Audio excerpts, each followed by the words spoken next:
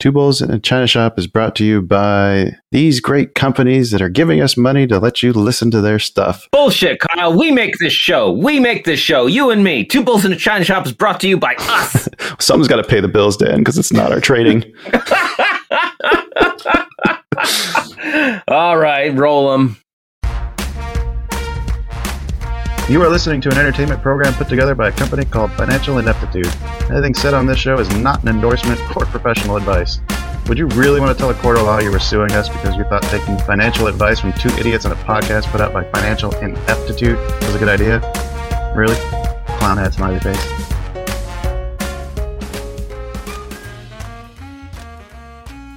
Well, hello and welcome, everyone. You've made it to another exciting episode of Two Bulls in a China Shop. I'm Shopkeeper Dan. With me, as always, is Kyle, creator of financialineptitude.com. How are you doing today, Kyle? I am excited. We've got a fantastic guest lined up for today. All right. Yeah. Well, why don't you introduce him? Oh, I thought you were doing that part now. Okay. Ian Fraser. We've got Ian Fraser, the best-selling author, can I say that, of Shredded, the story of the bank that broke Britain. Hi. Can we call you a bestseller? Book is You're a bestseller, right? but yeah, I don't know if Yeah. I think you get that. Okay, we'll give you thank that title. It's not as good as a knighthood, but we'll do what we can for you. How are you doing, Ian? I'm really well.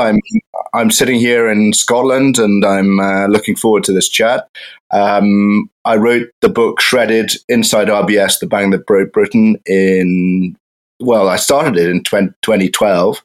I finished writing it in 2014, and then I had a rewrite. Well, not a rewrite. I produced a totally revised and updated edition in 2019 because there's been a lot of things that have happened in the intervening 5 years or so. So it's been a labor of love, if that's the right way of putting it. I bet. Or a labor of hate, even. It's almost like peeling an onion, it seems like, with this story. Like the deeper you go, the deeper it keeps going. That's right. I mean, the bank is much more stable now than it was.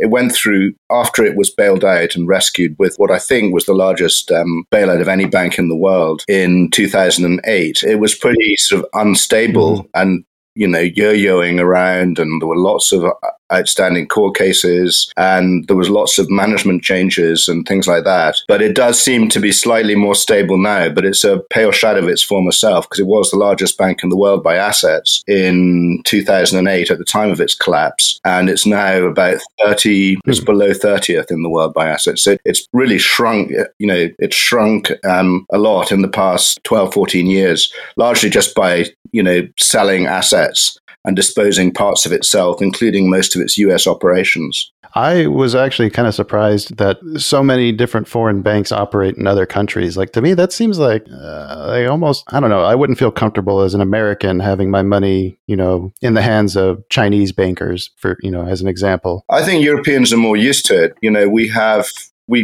this thing called the European Union, and within that, banks have operated quite freely in other countries. So, for example, I now bank with a Swedish bank called Handelsbanken because I know it's pretty solid and reliable, well capitalized, etc.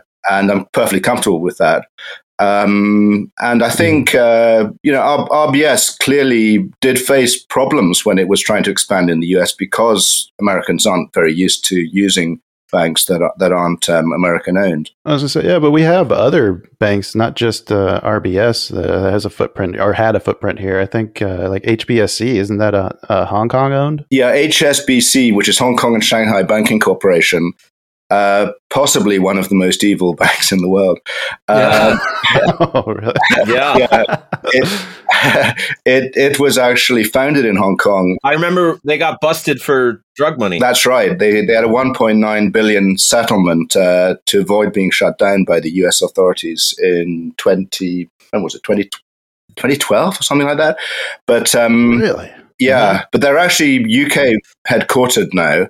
They moved their headquarters from Hong Kong to the UK in 1990, in the early 1990s, when they took over a UK bank called Midland. But yeah, that's got a really appalling record of, fueling tax evasion, fueling, facilitating drug cartels in Mexico, and facilitating money laundering. And it hasn't, even though... Jeez. Is that the next book? Well, I don't know. I don't know if I could face doing on HSBC, but who knows? There's a possibility. Well, let's we took a little segue there. Let's get back to the RBS story. I haven't finished the book yet, so I'm excited to learn how they get their comeuppance and they pay back all that bailout money, and all these people went to jail. Yes, I wish. What? That didn't happen?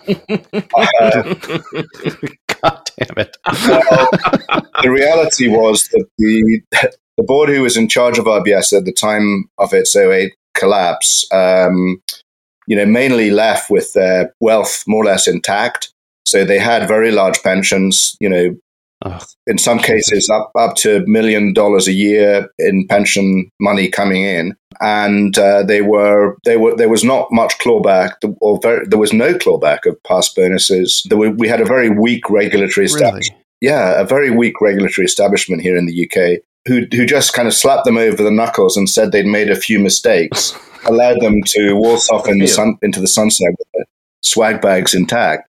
So, Jesus. Yeah, about the only punishment that, there were two main punishments that I can think of, one of which was that the chief executive, Sir Fred Goodwin, had his knighthood removed by the British government. The honours... Do they do that with a sword? I don't think so. They should, but it was yes. It was the Honours Forfeiture Committee doesn't sit very often, but it sat, and they decided they were going to relieve him of his knighthood, and that happened, I think, in January 2012. Mm-hmm.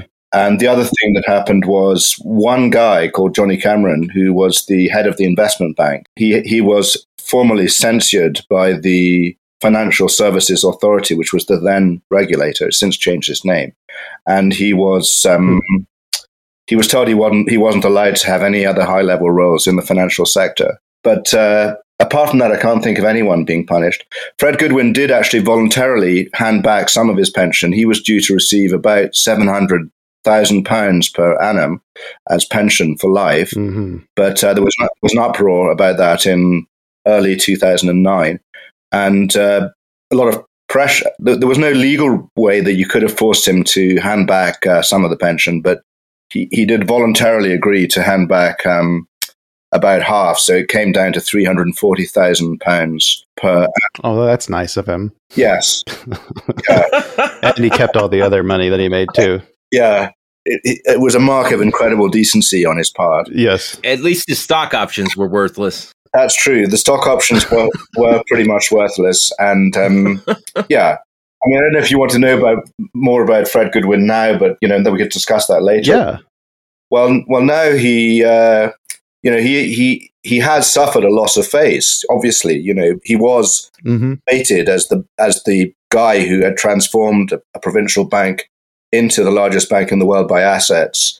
In the space of 8 years between 2000 and 2008. Mm-hmm. So he was lauded, in Edinburgh society and in London society and internationally as this great, God's gift to banking who was supposedly doing everything right. Mm-hmm. So, that all went to his head, and he could easily meet the prime minister or the president or the central bank governor of whichever country he visited. So, he's gone from that to being basically a pariah, and he lives more or less as a recluse in Edinburgh. With all his millions. Yeah. I'm sure. I would, if the show ever gets canceled, that's the fate I hope I have to endure. Oh, just take my money and go home. Yeah. Yeah. It's not the end of the world for him. I think he's doing just fine. Yeah.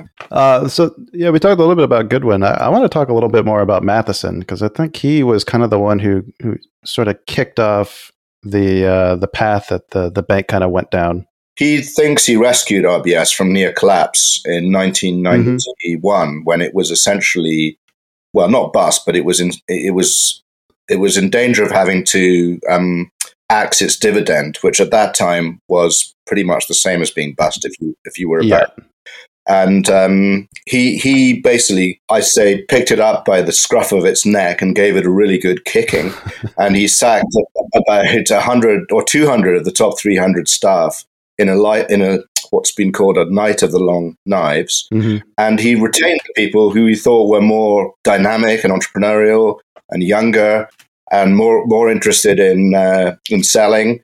And so, he did do what might be deemed to be some good things. He put it back on a path to profitability, and he embarked on this thing called Project Columbus, which was all about making the bank more efficient, introducing better computers, axing... Or computers at all, right? Weren't they still doing everything on paper? Well, they did have some, but they were pretty primitive. So, yeah, computers at all. And it was also about basically transforming the branch network. In the old days, the branches were like mini fiefdoms, and the individual manager of that branch or region had a lot of control over who he lent to, and it was usually a man, who they lent to, and understood their local community. So there was a sort of old-fashioned way of doing banking, which revolved around understanding your community, right, and understanding their ability to repay loans and all that sort of stuff. But Mathewson got rid of that. He got rid of the grey-haired and quite powerful local branch managers and local regional managers, and I would say hollowed out the branches and made them more like sales outposts. Mm-hmm. And this was quite early in British banking. He was one of the first bank chief executives to do this and encourage cross-selling, which meant that if someone already had a current account, you've got to sell them other products, like it could be insurance, could be deposit accounts, it could be car loans, or right. So it's all about hucksterism and selling your existing customer base more products and trying to make the bank more profitable that way. So there was nothing necessarily wrong with that, but I think it set a sort of mindset within RBS, which probably to some extent helped to sow the seeds of the trouble that it had later on in the 2000s. I really feel like those effects are being felt like still today. Like I don't know how many letters I get from my bank asking me about refinancing or moving all my IRA over to them, or like it just feels like they're all just always trying to sell to me now. Whereas before I used to be a customer, now I'm a product almost. Yes.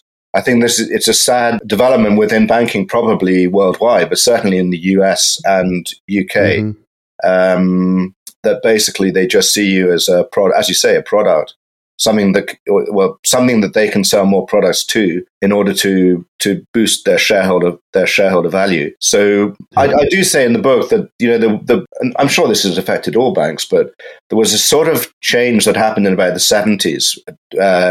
Under Milton Friedman and the Chicago School, which was all about the company's sole purpose was to enrich their shareholders and enrich their ownership base.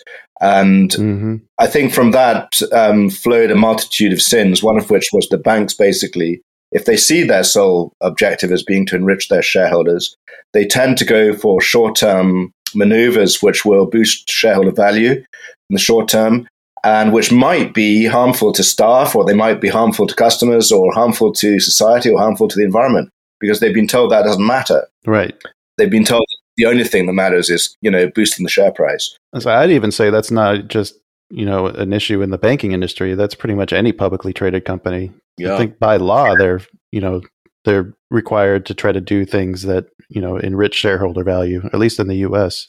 Yes, I think it is. It's widespread across the whole business, the whole world of business, and listed companies in particular. Mm-hmm. In certain banks, I think it just drove more egregious behavior. But I think with RBS, the other thing was, because it was basically a mid-sized UK bank, it was terrified of being taken over when consolidation started in the 90s. Mm.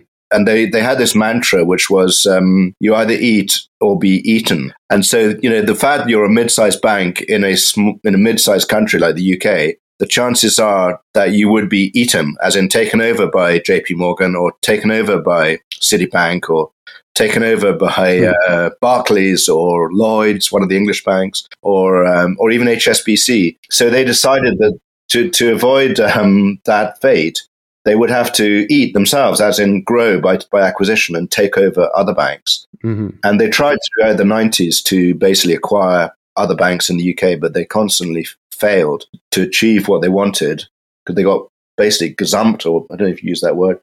They got outbid by rivals such as Lloyd's, and the guy running it was to some extent quite cautious. Didn't want to overpay for other banks, and that guy was George Matheson. But then what happened, basically, after they did manage to secure the takeover of a bank 3 times their size, National Westminster Bank, in March 2000, they sort of believed they could just continue to grow by acquisition, and it didn't matter how good or bad the bank that they bought was. So the obsession with growth, it was almost like there was an obsession with growth at all costs. And shareholders and analysts were not vigilant enough in monitoring this.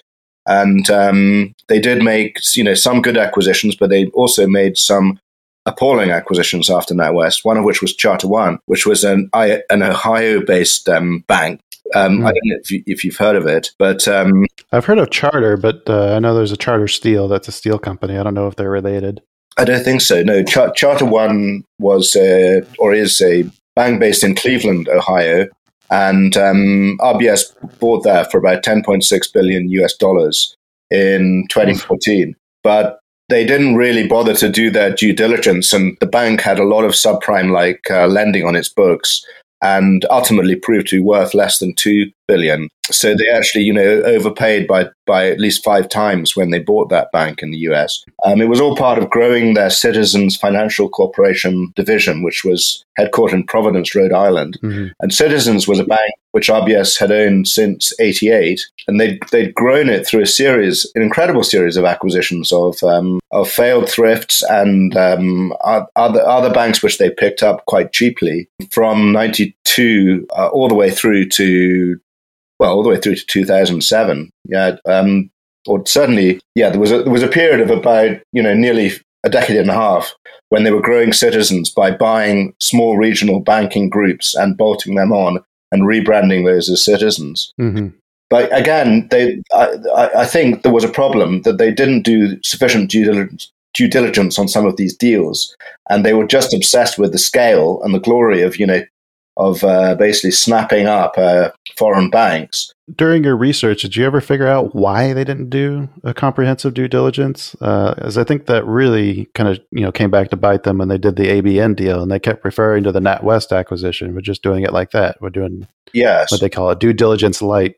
Yes, but light. When you're spending that $10 billion, why the hell are you not poring over the books and protecting yourself? It does seem very, very odd, and I do think the NatWest.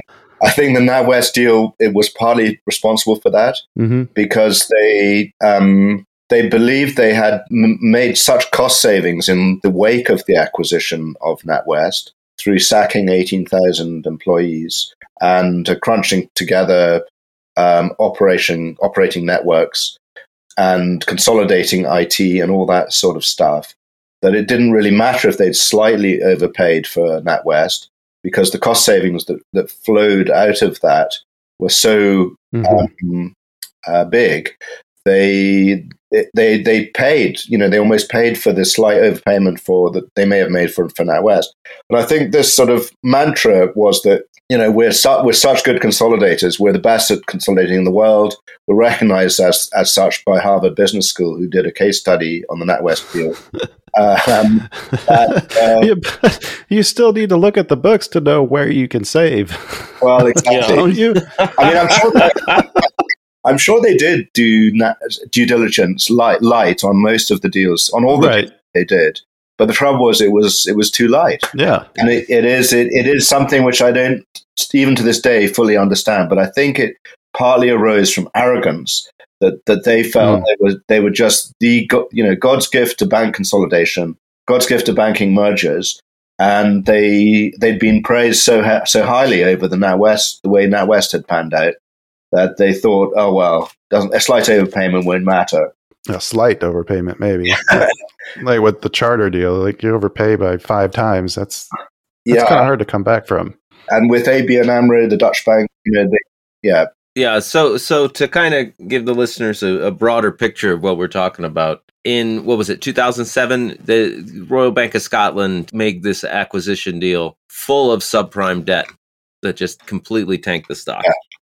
completely tanked the company. Yeah. I believe they actually ran out of money at one point. Yes, well, it was an extraordinary acquisition. And again, it was partly driven by Fred Goodwin's obsession with scale, because Barclays was also trying to take over ABN AMRO.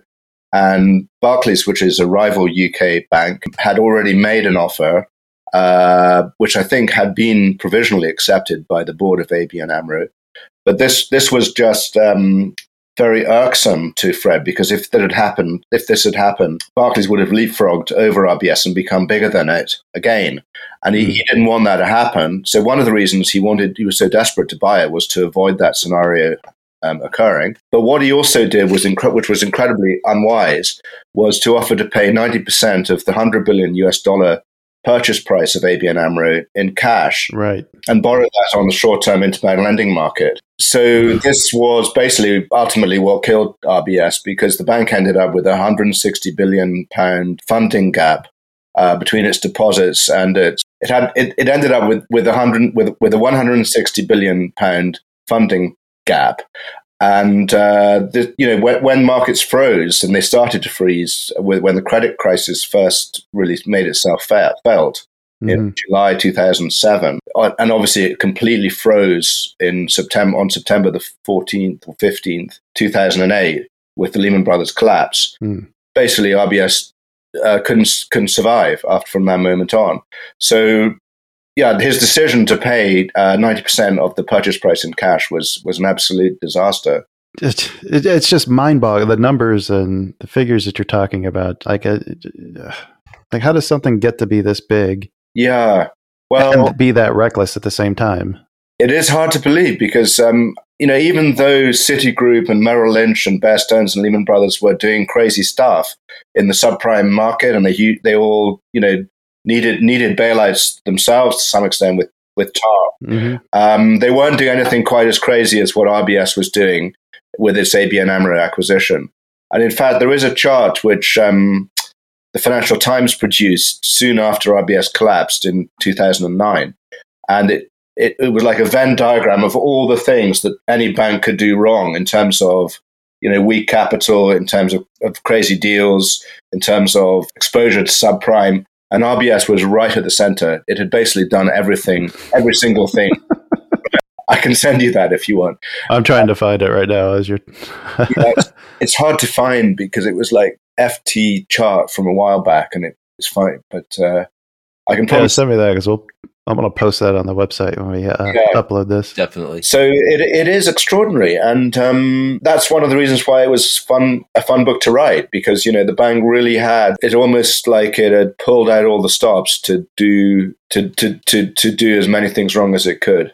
You were able to actually talk to some of these people too when you were doing the research for this book. How many of them didn't want to be named, just out of curiosity? Well, I think I spoke to about 120 people, and they varied from senior board directors and ex-board directors of RBS right down to, corporate lending managers or people more low down in the hierarchy, and also to investment bank advisors who used to advise the board of RBS. But I'd say of those 120 people, there was only about 5 who were prepared to talk on the record.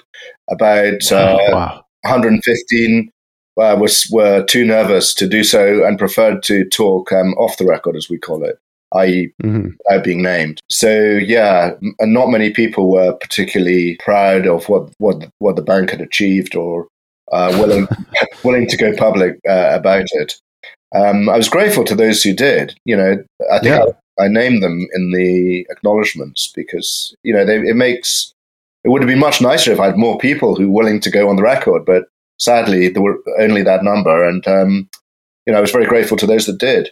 Yeah, it's a tale that kind of needs to be told, and getting some of that firsthand account, I think, really makes the story better. Yeah, I mean, it's a little bit like when Jared Bibler was doing his research as Jared Bibler, who wrote Iceland's Secret, when he was doing his investigation as a regulator in Iceland. He found these jaw-dropping things, like he discovered that the 3 Icelandic banks had been rigging their own share prices by hoovering up their own shares. Yeah. For extraordinary, like for immense periods of time, sometime dating back to 1998 in the case of one bank. Right. So that's a whole 10 years between then and its collapse. I noticed that when you said your bank with somebody that's not, in Scotland, it wasn't in Iceland. No, thank God.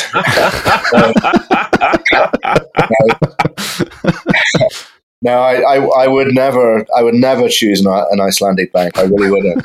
But not anymore. But as I was writing it, I just discovered these new things, and things like the performance management system, or things like the way the board had repeatedly lied, even though they knew perfectly well they were heavily involved in subprime.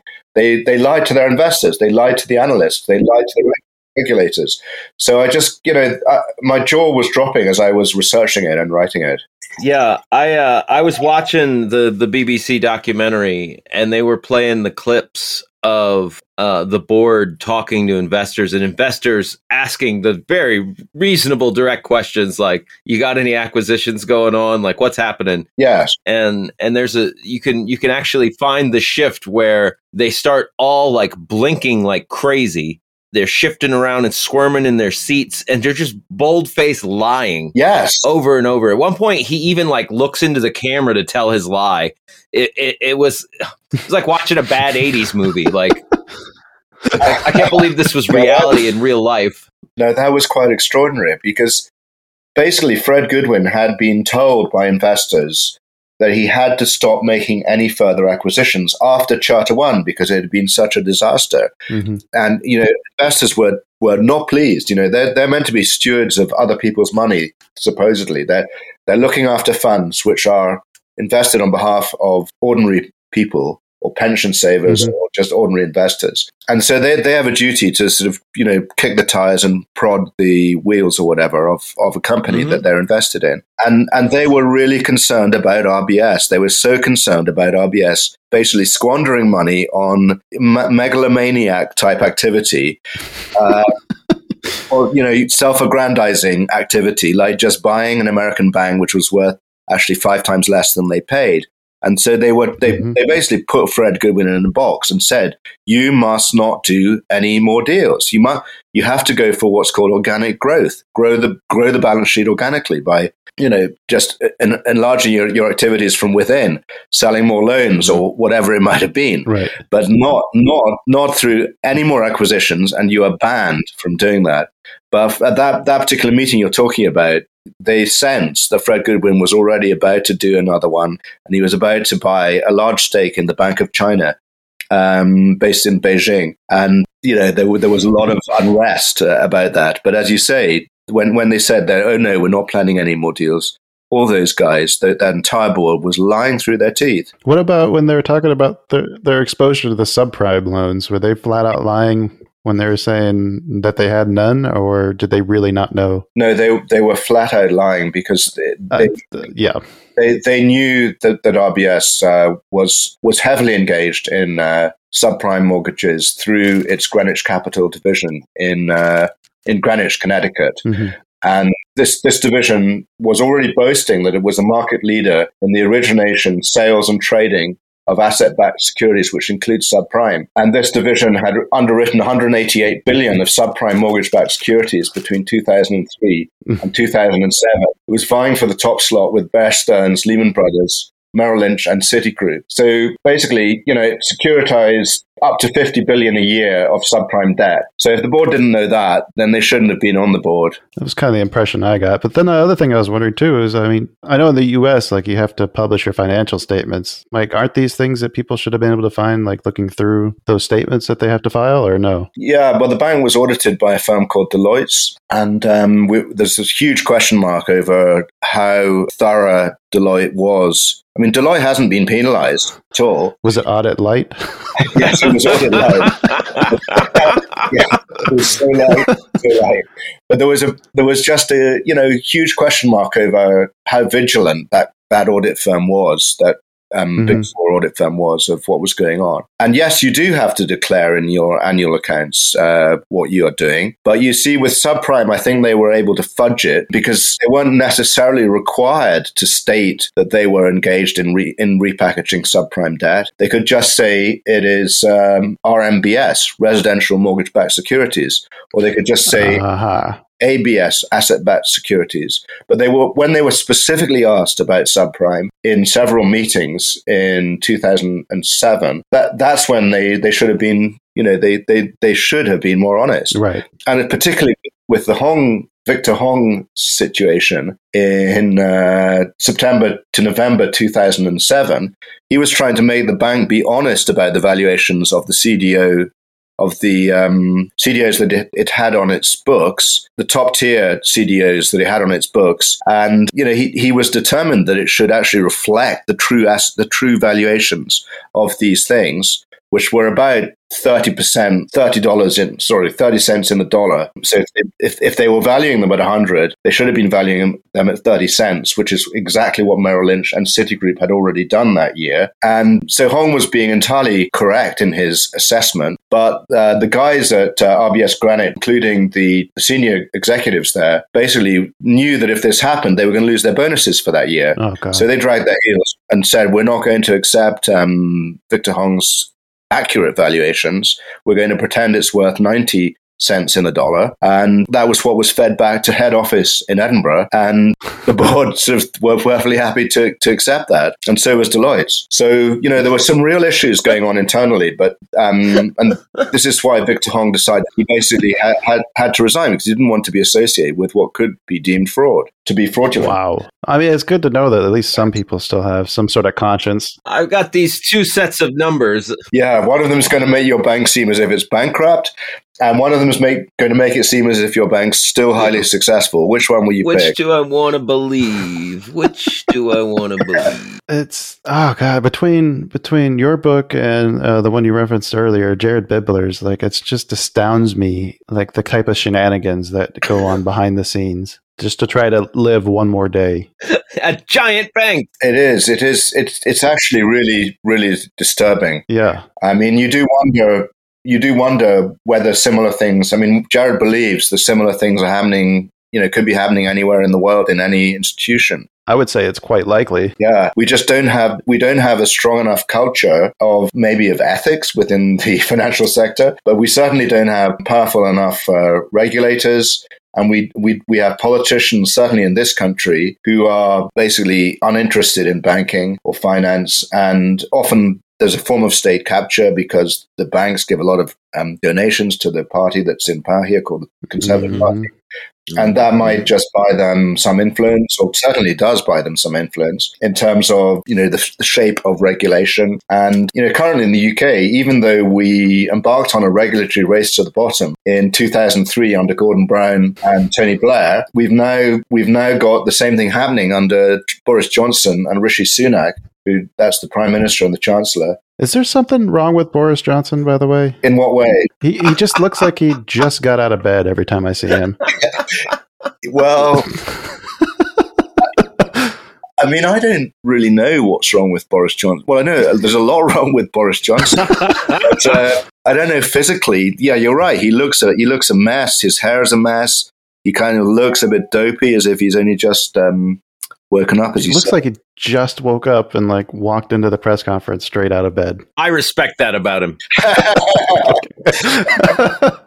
Yeah. With the world leader, I think you want a little more professionalism. People now think that Tony Blair was a disastrous prime minister, partly because he pushed George Bush to go into the Iraq War in 2003. But, at least he knew how to present himself. But if you want other examples of the dishonesty, like in 2008, RBS needed cash. It was held below the waterline. It had to build up its capital reserves, which were depleted because of the crash, because of the ongoing credit crisis. And it was worse in March when Bear Stearns collapsed. There was a kind of huge blip in credit markets in March 2008 when Bear Stearns collapsed and had to be rescued. But so they were told by the regulator here, which was the Financial Services Authority, they had to do a rights issue, i.e. tap their existing shareholders for money, and they had to raise as much as they possibly could. And so they launched a rights issue in April 2008, and they got a total of 12.5 billion sterling raised from their existing investors. And these included a lot of small-time investors, a lot of whom worked for RBS, because a lot of people who worked there bought shares in it because they believed in the bank. And the trouble was, when they did this, they basically committed a lot of what I would call sins of omission and sins of commission, in that basically, they understated their exposure to toxic credit derivatives. Mm-hmm. They understated their short-term funding requirement. They have to issue a prospectus, which is like 300 or 400 page document, which is rubber stamped by top law firms to raise this money. By the way, when you're doing a rights issue and issuing new shares, either in an IPO or an ongoing rights issue, you have to do a prospectus, which is a very critical legal document. But they neglected to mention that the 10.9 billion cash payment from the sale of LaSalle had been delayed, and that was a US bank, which they didn't get. They neglected to mention that RBS's core Tier 1 capital had fallen to as little as 3.6% in April 2008. They neglected to mention the bank had breached or was close to breaching its individual capital guidance under Basel rules. They played down all the problems they were having with the ABN AMRO integration. They failed to acknowledge the fact that ABN AMRO was overvalued on RBS's books, and they failed to admit the inadequacies of RBS's back office risk management and controls. And they failed to admit that RBS had an incomplete knowledge of its own financial position. So all these things, there were about 10 things I listed then. If that had been admitted in the prospectus, I doubt these investors would have handed over 12.5 billion of their own money to RBS in order that the bank could continue to exist. And by the way, that money had gone to zero within about 5 months. I was going to say, that was in April 2008 that they announced the rights issue. I think you said they collected, about 12 billion? Yeah, just over. And then in August of 2008, they still managed to report a half-year loss of 691 million? Yes, exactly. Is that including that 12 billion that they collected? Because that's insanity to me. That 690 million loss for the first half, it was more on operations rather than on what they'd raised in capital. Okay. But even so, it was a bad sign. Yes. And for the full year of 2008, they made the largest loss in UK financial history, 28 billion sterling. So, and all the people, including small investors, including, mid-level and low-level staff within RBS, who basically had been bullied to invest in the rights issue by their managers and had been offered soft loans by the bank to invest in the rights issue. Oh my God. Ended up finding that the money they put into it was worth nearly zero. So I think that this was a terrible crime, actually. I think of all the things RBS did, this was one of the worst. Basically what they did was that the investors tried to sue RBS to try and get some money back. And RBS used what I would describe as almost every dirty trick in the book in order to ensure it didn't have to pay much. And it racked up legal costs of £125 million on its lawyers, Herbert Smith Freehills, which is a London firm. Oh my God. And in the end, it settled out of court, but it handed over just $1 billion to the investor groups that were trying to sue it, because they were scared that if they lost, they'd have to pay all the bank's costs, right? Which would have been $125 million. But there's evidence that RBS basically did this because they knew they were going to lose, and they would have lost far more if they had gone to court and if the case had been in court. But they'd also have had to face the ignominy or embarrassment of former senior executives, including Fred Goodwin and Johnny Cameron, having to give evidence in court. And, that could have been, it would have become a national story if that had happened. It should have been. Yeah, it should have been. But it was all about, as I put it in one article, sparing them their blushes.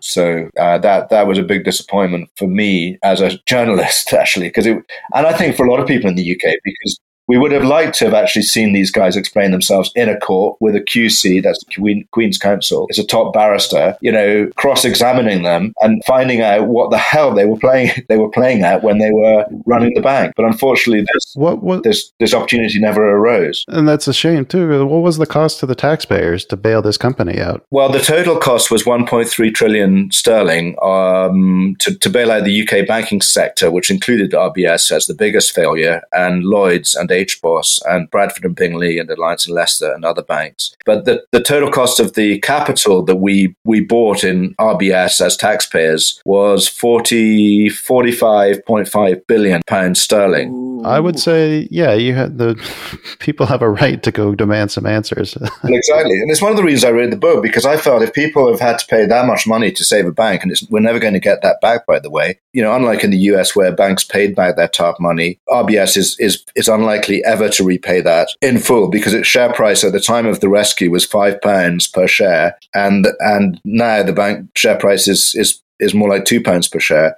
So there's no way we're ever going to get the 45.5 billion back. But weren't they also supposed to sell off some of their branches in order to kind of like help pay some of that back? Well, they have. They have sold off Citizens Financial, including Charter One in the States. They've basically shut down most of their investment banking operations. Mm-hmm. They've sold Direct Line, their insurance company, and they've closed or sold some of their branches in the UK. But the money doesn't seem to end up in taxpayers' pockets. No, it doesn't.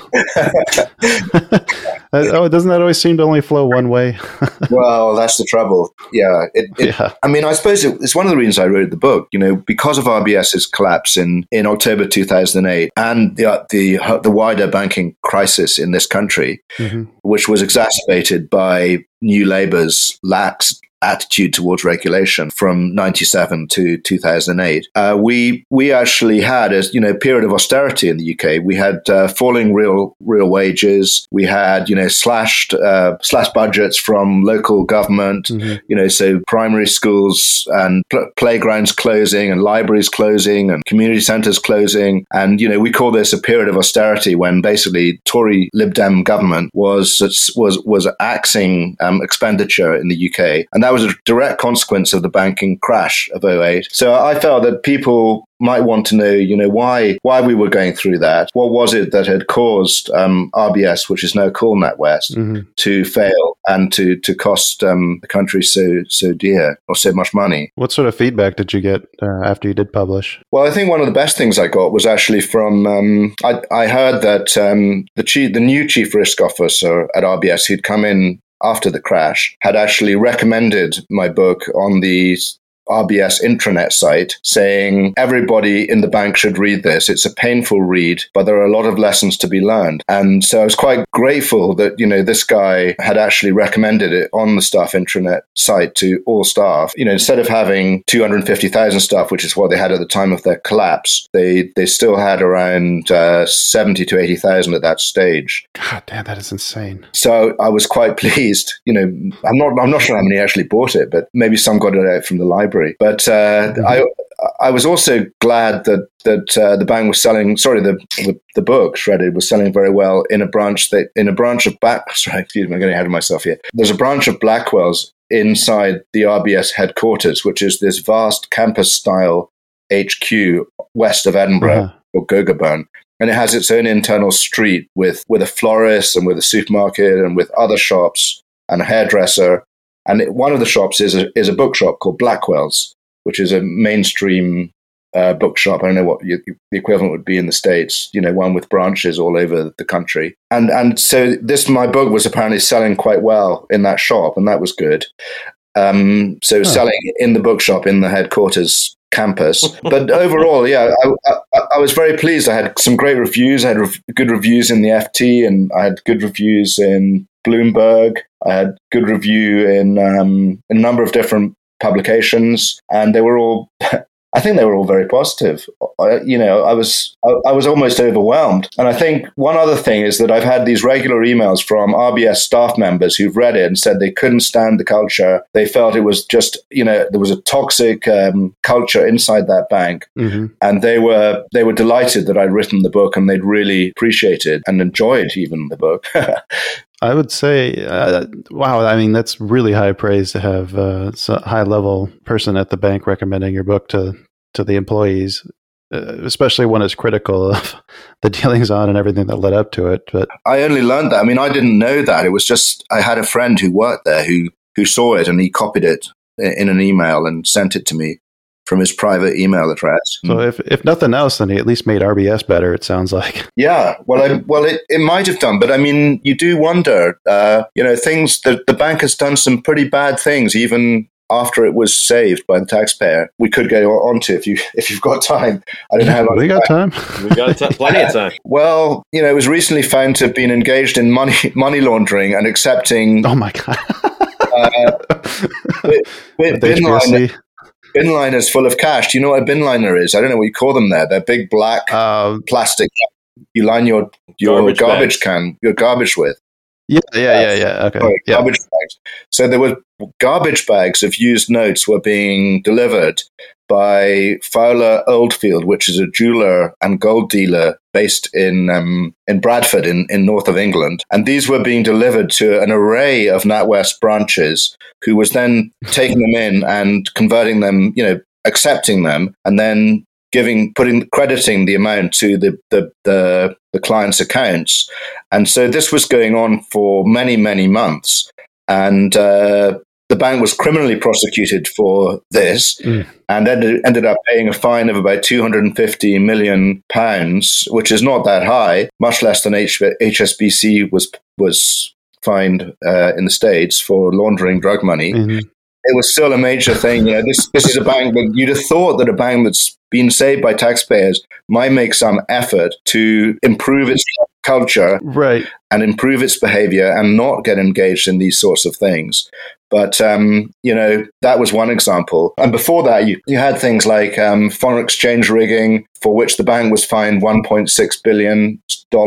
You had... foreign exchange, they weren't the only ones either, were they? No, there was a whole cartel of banks which were rigging foreign exchange markets. And they formed different cartels, and one of them was called Sterling Lads. One was Three-Way Banana Split, and there was a number of other ones. In total, RBS was fined for all this foreign exchange rigging activity. It was fined a total of $1.6 billion. And then for rigging LIBOR, RBS, which again, this happened after the crash, RBS was fined a total of $1.1 billion.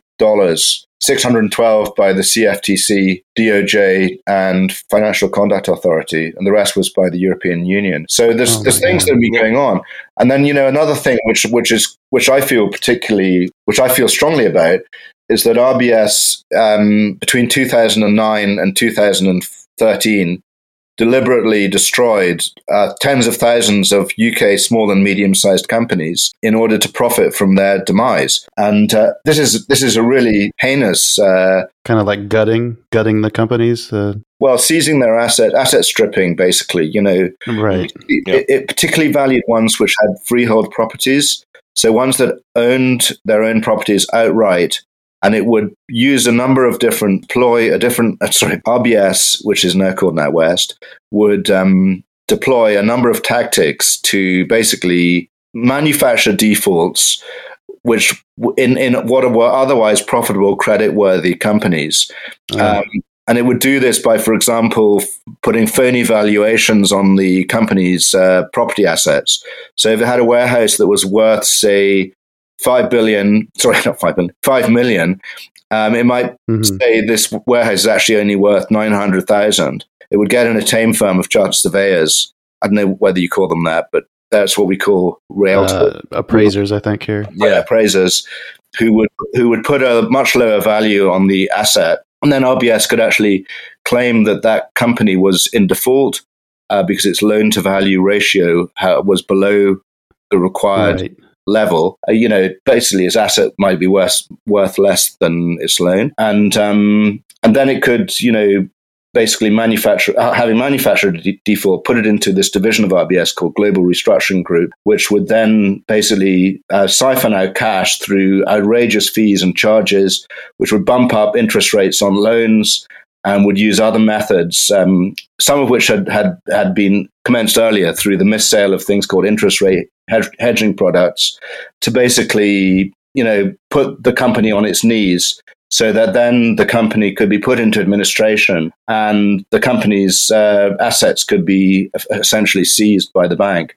And this was partly because the bailout, the 45.5 billion bailout that we put in place in 2008, was discovered not to be sufficient to keep RBS afloat. Mm-hmm. So this activity that I'm describing was a way of sort of topping up the bailout at the expense of UK small and medium-sized companies. And there's a massive scandal around that. It's been debated in Parliament about at least 3 or 4 times. There's been about 4 BBC programs specifically on it. But in the end of the day, the bank got off pretty much scot-free. And that was partly because we have what we call a captured regulator here, who isn't actually, mm-hmm. who people argue is not that interested in rooting out malpractice or fraud within the banking sector. So, yeah, I could say a lot more about that. Oh my God, wow. That's terrible. Yeah, well, has there ever been a scenario where they've done that to individual homeowners? Someone who owns a mortgage, like the bank coming in saying, "Hey, your house isn't worth that much now. You need to pay back your mortgage, or I'm taking your house." I'm sure there are cases. I mean, there's a separate thing. I mean, by the way, just on this Global Restructuring Group scandal, I've had people on the phone in tears, grown men who have run businesses for 30 years and built up a successful business, who have suddenly found, for no reason other than the bank misbehaving, that they've lost their life's work. And, right. And often, they're ostracized by their community because of it, because the community thinks that they're at fault. Right. And the bank also tries to isolate people. So, in the early stages of all this, the individual borrower would think, oh, it must be me, it must be my fault. And it was only once certain journalists, including me, started to expose that this was going on at a much wider level, that people realized they weren't on their own. But there have been suicides, there've been marriage breakdowns, there's been mental breakdowns, there's been some horrible fallout as a consequence of what happened with Global Restructuring Group. And, they behave like mafiosi, actually. And that to me is appalling, that a bank that's been rescued by the taxpayer, even after it's been rescued, should treat its own customers and the people who saved it, i.e. British taxpayers, in this sort of way. And what is even more appalling is that it's managed to get away with it. Where are those meddling kids when you need them? I don't know if you probably don't watch Scooby-Doo over there. Yeah, I used to watch that when I was a kid, ages ago. It's not a ghost. It was Fred Goodwin all along. Fred Goodwin and these matchsticks in a spotlight. Yeah, we need them. We need them back. We need Scooby-Doo. Oh, yes, somebody. I mean, the other thing, which is all part of that, is there's this signature forgery issue, which you had robo-signing. And I think in the end, there was some settlements with that. That was after the banking crisis in the States. We had something called signature forgery, and it includes document falsification. And a guy I know who's himself a victim of a bank, he has assembled a dossier of evidence of about 700 plus cases, which are properly documented, showing that UK banks have forged the signatures of customers on official documents, including loan agreements and in other things related to that, like PPI, which is personal protection insurance applications. So basically, the banks appear to have engaged in industrial scale signature forgery in order to pretend, in some cases, that customers have agreed to take out certain products, which could be loans, and RBS, I'm afraid, is among them. So, wow, Julian Watts is the guy. He started something called the Bank Signature Forgery Campaign, which you can find on Twitter. But the depressing thing about that is also, I think, in the States, if someone came with over 700 criminal cases of signature forgery, which is proven in some cases by graphologists, to the appropriate regulator, the crime fighting agency, would be the FBI or something like that. SEC, you'd have thought the regulators might actually prick up their ears and say, "Hey, this looks quite bad. We better have a look." Right. And you would assume actually that would happen in the United States, but here it's been there's a body called the National Crime Agency, which is a UK-wide crime-fighting force, which has had this evidence for 2.5 years and has done absolutely nothing. It's just sat on it. Wow. There's a lot of people wondering, why is it not interested? Right. Does the NCA see its role as to protect the banking sector, or are they just? Is it too hard for them to get their heads around, or do they not believe the evidence, or does it just take that long to put a case together? Or well, maybe if Jared was there, they'd do it a lot quicker. Jared Bibler. I would think so. But I know here that with the SEC is regularly you see judgments and fines and things come out for things that happened 2-3 years ago. Yeah. Well, that is true. But you'd have thought they would at least if they were going to investigate, they would have at least contacted some of the witnesses. Yeah, you would think. Even that hasn't happened yet, so we'll have to see. What's that famous quote, Dan, by Thomas Jefferson about banks? Can't trust them? I don't know. Here it is. He said that I believe the banking institutions are more dangerous to our liberties than standing armies. Oh, said that in 1802. It's amazing. Wow. It's amazingly true. Right.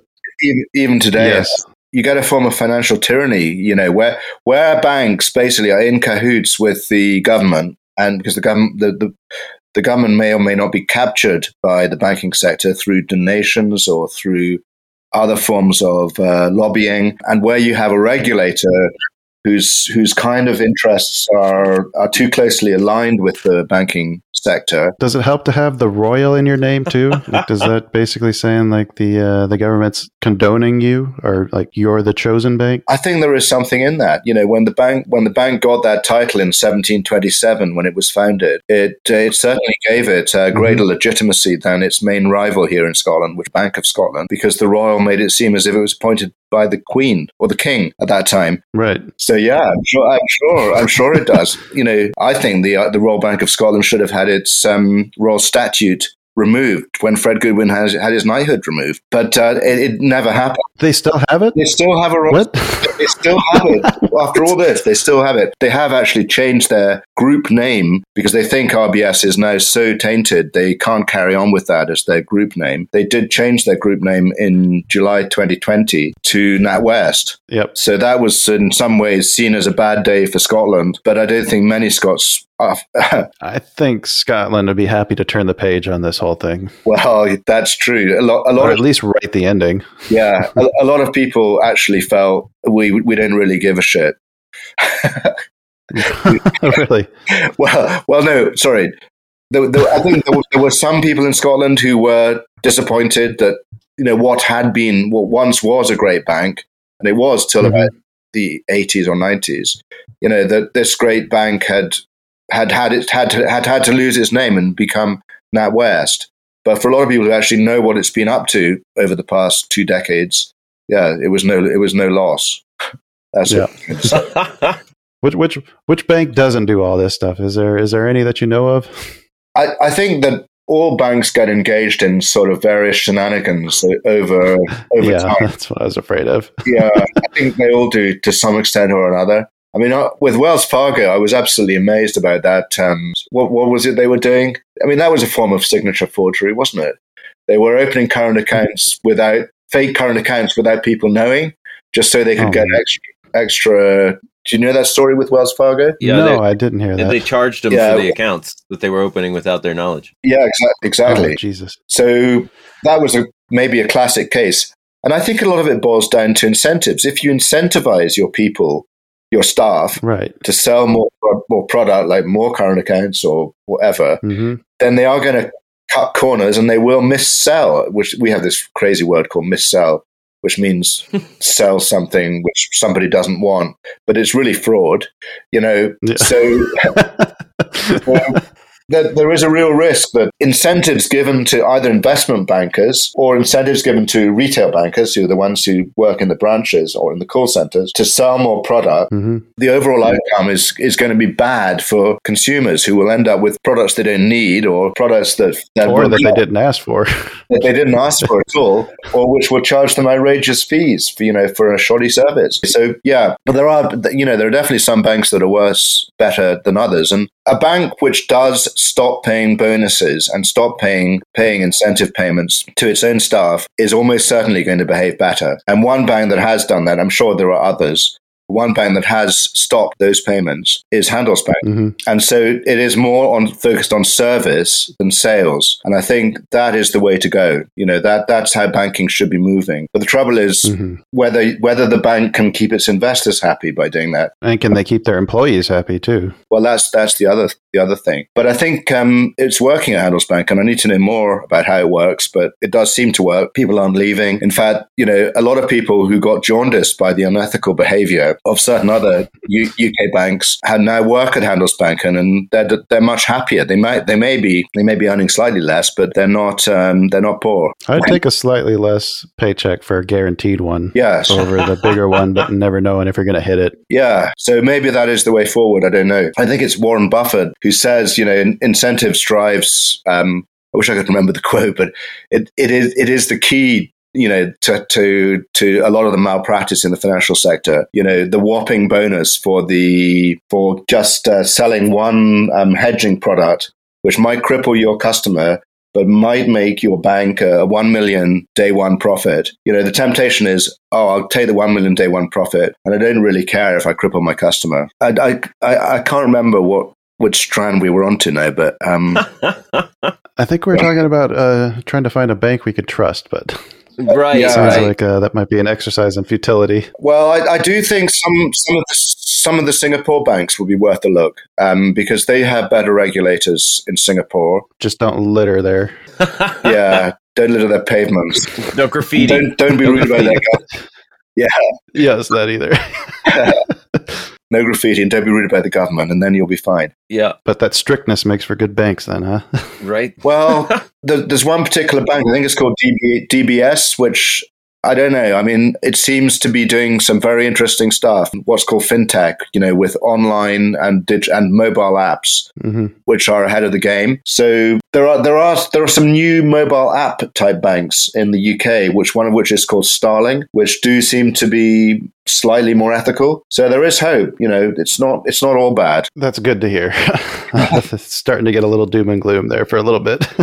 Jared Biebler also was an advocate for incentivizing auditors and regulators with like maybe some bounties. Yes. I think that would be a huge step in the right direction if you want to actually try to root out and stop some of these nefarious activities. Yeah, because at the moment our regulators are not paid very much. They're paid about a quarter of or 1/3 of what they get for the same job in a bank. They're understaffed. Yeah, and they want to be soft on the banks because then they will get a better paid job as a risk officer or chief risk officer with the bank that they're regulating. And I can think of numerous examples, actually, where a senior regulator within the UK financial regulator, which is called the Financial Conduct Authority and was the Financial Services Authority, has basically swept a massive fraud under the carpet, or an alleged massive fraud under the rug at the regulator. And then a few weeks later, suddenly they get offered a job on, say, £3 million per annum as a chief risk officer for the bank, which they've just buried the fraud for. There are cases, and I know of several cases where that exact scenario has happened. Didn't we see that Janet Yellen was getting paid ridiculous speaking fees for talking to some of the people that she's supposed to be regulating now? Well, that is just ridiculous. She shouldn't be accepting those, and she shouldn't be doing it. I think it was before she took her position, or at least I hope it was, but I could be getting my timelines mixed up. It's in between positions. Yeah. But even that is dangerous because, Oh, yes. If you get £250,000 for speaking for half an hour to some Citigroup conference, you're going to remember that money. It's quite a lot. Oh, yeah. And are you actually going to really pull out all the stops if you discover some frauds within Citigroup? You're not going to want to jeopardize your livelihood, your friendship. Yeah, yes, that exactly, Dan. Yeah, we did have something very similar with HSBC, which is the biggest bank in the UK, and they basically threatened to move their head office from London to Hong Kong, back to their home city of Hong Kong. Unless the government eased off on the regulatory tightening that was then going on. So they had about 6 points which they wanted, and they gradually ticked them off. The government basically, I think, succumbed to lobbying and or pressure from HSBC and diluted the ring fence which was proposed, and diluted the senior managers regime, and diluted various other harder proposals for toughening up bank regulation. Reduced fees for money laundering. Yeah, those sorts of things. And amazingly enough, at the end of that process, HSBC decided, hey, we're going to stay in Britain. And then they gave the Chancellor who'd overseen it, a guy called George Osborne, who was the Chancellor of the Exchequer through that process. They gave him a speaking fee to talk at Davos in Switzerland at the World Economic Forum, and I can't remember what it was, but it was short of £50,000 for the ex-chancellor at that time, right, to speak at the World Economic Forum in Davos at an HSBC. That was nice of them. They must have just had a really good relationship. Yeah. It had absolutely nothing to do with the fact that he'd done anything for them in the past. Of course, right. Of course. Ian, what's next for you now? Then, what you got? Any other plans coming up? Is there anything else that you got on the horizon coming up? Well, I've got a couple of books about banking which I've been asked to do, but I'm not. I'm not starting them quite yet because I need a bit after Shredded. I needed a break from banking. To be honest. Yeah. I mean, Shredded is almost a decade-long project. Yeah, it sounds like it's too long. I want it to be shorter. But anyway, I am working on a book about the history of Scottish industrial and commercial success. So looking at from 1707, the year we formed a union with England. To the present day, what were the drivers of Scotland's commercial and industrial success? It once made about 40% of the locomotives for the entire world were made in Glasgow, and about 30% of the ships for the entire world were made in Glasgow.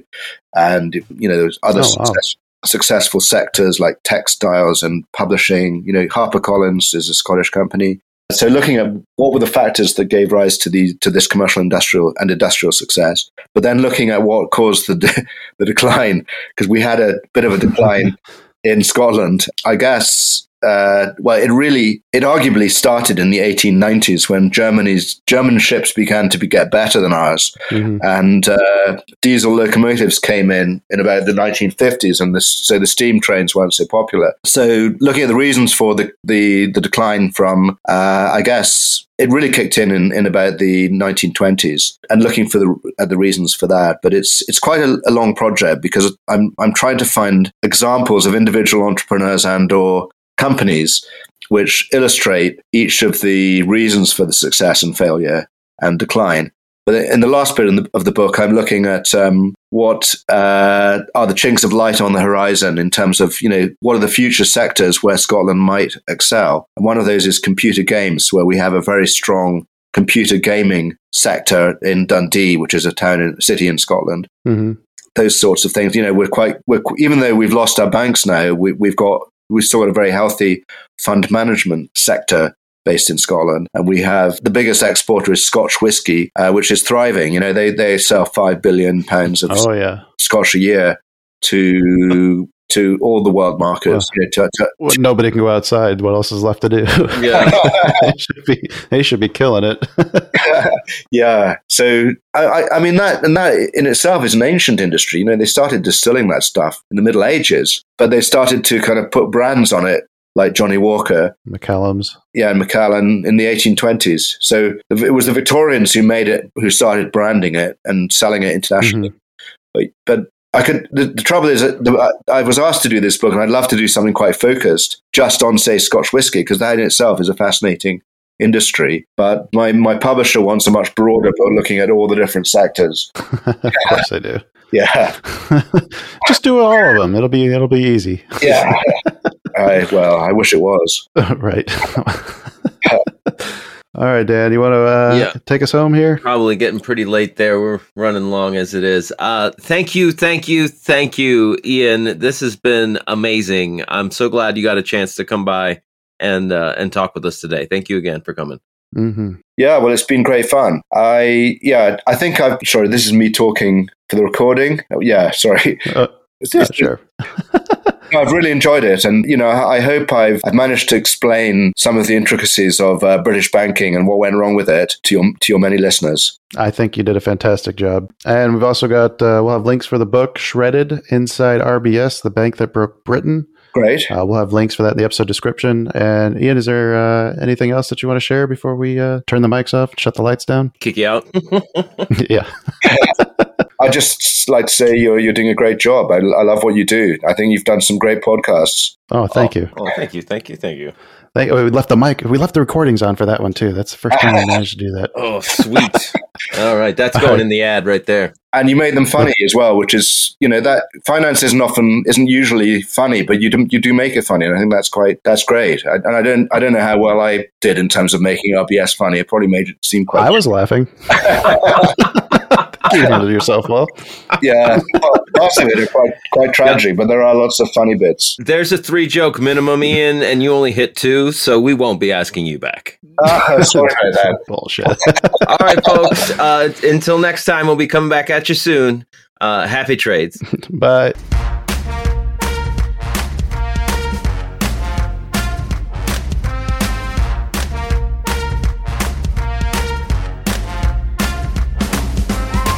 Two Bulls in a China Shop is an entertainment program, and all thoughts and opinions expressed in the show belong to the hosts and not of any company. They are not intended to provide specific advice or recommendations for any individual or on any specific security or investment product. It is only intended to provide entertainment about stocks in the financial industry of trading. If you make trades based on what you hear in this show, you assume all risks for those trades.